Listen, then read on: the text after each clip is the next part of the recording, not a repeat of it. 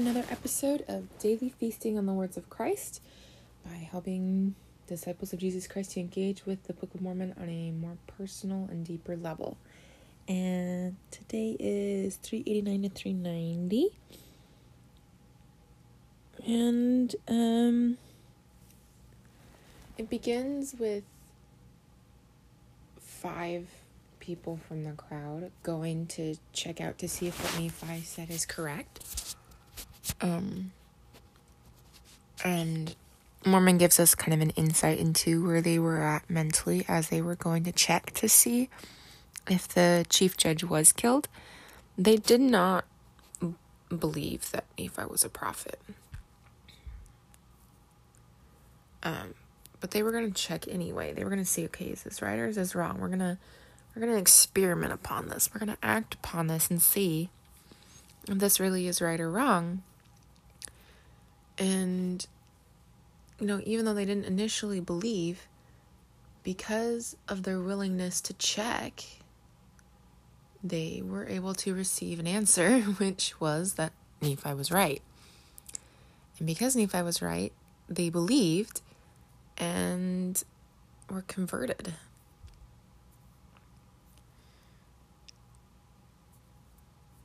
Most of the people in the crowd didn't act on what Nephi said. Instead, they just made up excuses for why, he must have been right. They said, he must have, it must be a conspiracy. He conspired with another person to kill the chief judge so that it would look like he was a prophet. Or, it was the 5 who killed the chief judge to make it look like Nephi was a prophet. The people who didn't go and actually check, they just made excuses. They just tried to figure out, how could Nephi be right without it being the power of God? But the 5 who did go and look and checked and acted upon it, they were the ones who received a testimony that Nephi was a prophet and that everything he testified of was true. And maybe our conversions are similar. If we want to have a testimony of something, whether or not, to know if it's true or not, we need to act on the things that they tell us to do, which would be the commandments. If we start by keeping the commandments, then we can see if God blesses us or not. We can see if we have more joy in our lives or not. It's an experiment. If we read the Book of Mormon every day, do we receive the blessings that the prophets have told us we would receive? God blesses those who act and put effort into what they're doing. The prophets have said that God loves effort. And so, the person who doesn't act doesn't receive the blessings. Because that's how it works. If you don't put an X, you're not going to get Y.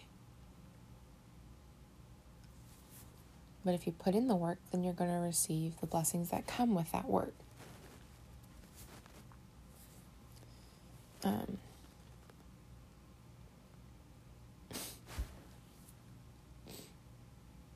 also what I thought was interesting about the 5, they got cast into prison because everyone thought they were the murderers.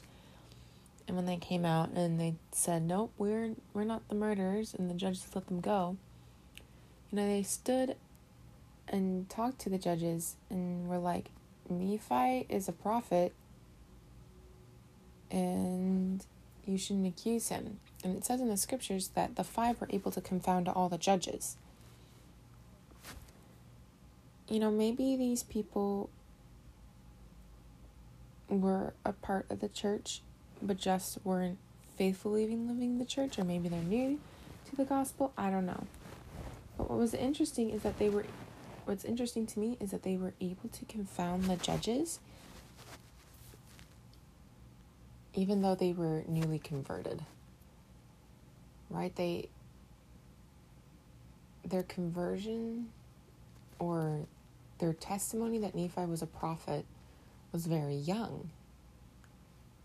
And yet they were able to confound the judges whom, as a judge, you got to know a lot about the law and about and you got to know a lot about logic. And usually they're esteemed as very knowledgeable and very wise people. And so these 5 men who are not judges, who recently gained a testimony that Nephi is a prophet, were able to stand against them and to confound them in their words. I think that's cool. Maybe for me, what I kind of get out of that is it doesn't matter how old or young you are in your testimony or in your conversion to the gospel, that God stands with you when you stand with Him. Right? If you stand and defend Christ, His teachings, and His prophets, that God's going to be there with you, helping you. And that, I just think that's cool. And that we don't have to be super knowledgeable in the gospel to be able to defend it. Like all you need is a testimony of something, right? You can defend that thing. You can say, I don't know about the other stuff yet, but I do know this, right? For those people that are like, we have a testimony that Nephi is a prophet of God, and that He knows our iniquities and our wickedness, and everything He said that's going to happen to us is going to happen to us unless we repent. Right? They now have a testimony in Nephi's message, and in that his message came from God. And they can stand firm in that and not be confounded. I don't know. I thought it was cool. The judges, however, don't listen to the 5. They still try to accuse Nephi. And Nephi being a prophet, he's... you can't cross prophets and their words. It just doesn't work. I know exactly what you're trying to do. But they try. And Nephi is like, guys, you are so hard-hearted. Look, I gave you a sign and you didn't listen, so I'm going to give you another. And he tells the judges to go interrogate the chief judge's brother.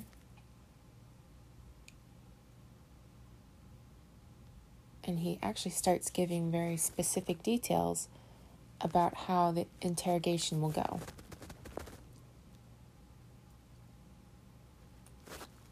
A fun little fact. Every time I read Nephi giving how the interrogation will go, a memory from my mission comes up. My mission president is a former FBI interrogator. So, mission interviews were great. I love my mission president. He was so kind and so understanding. He wasn't actually, many people probably would be, who are familiar with like missions and mission presidents would be like, oh, dang, that must have been so scary. But I don't think I was ever scared to be interviewed by my mission president. Because he was just so understanding. He would listen a lot. and not speak a whole ton. And so, like, yes, I think he had the skills to interrogate people and to find out the truth, but it probably was only scary if you were a disobedient missionary. And so if you were trying to do your best, then it wasn't scary to be interviewed by my mission president. And he always had cool stories to share. He always, at least of the stories I've heard, he shared cool ones with me. But the ones that I've heard, he shared with like the whole mission. So, but he shared cool stories about his work. And with this one, he says, this is cool because in the Book of Mormon is the outline of how FBI interrogations kind of actually go. And my mission president went into like the psychology of it a little bit and like how it works and what it does to the person you're interrogating when you question them like this. And it gets, accurate. My president was like, yeah, this is how we interrogate people. And to him, it was just a testimony that, like, God knows everything because, this is in the Book of Mormon. God revealed to Nephi how this would go. So God, knows proper interrogation techniques. I don't quite remember. It's been a while. It's been a little over 2 years now, just by a few days. The 20th of March was my 2-year mark of being home from my mission.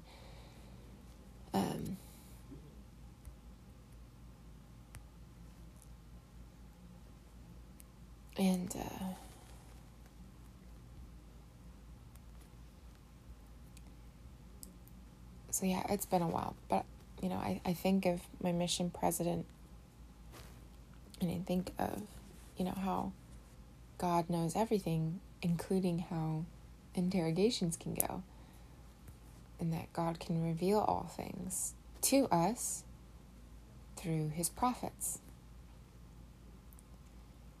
Right? Our current prophet today is President Russell M. Nelson, and God can reveal all things to President Nelson. And President Nelson can share those things with us when the Lord commands it.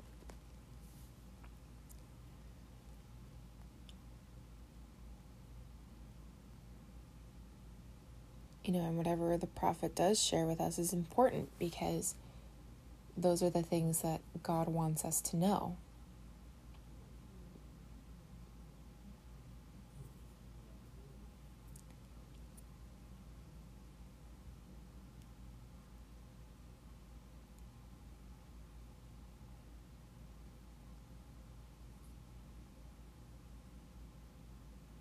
And so,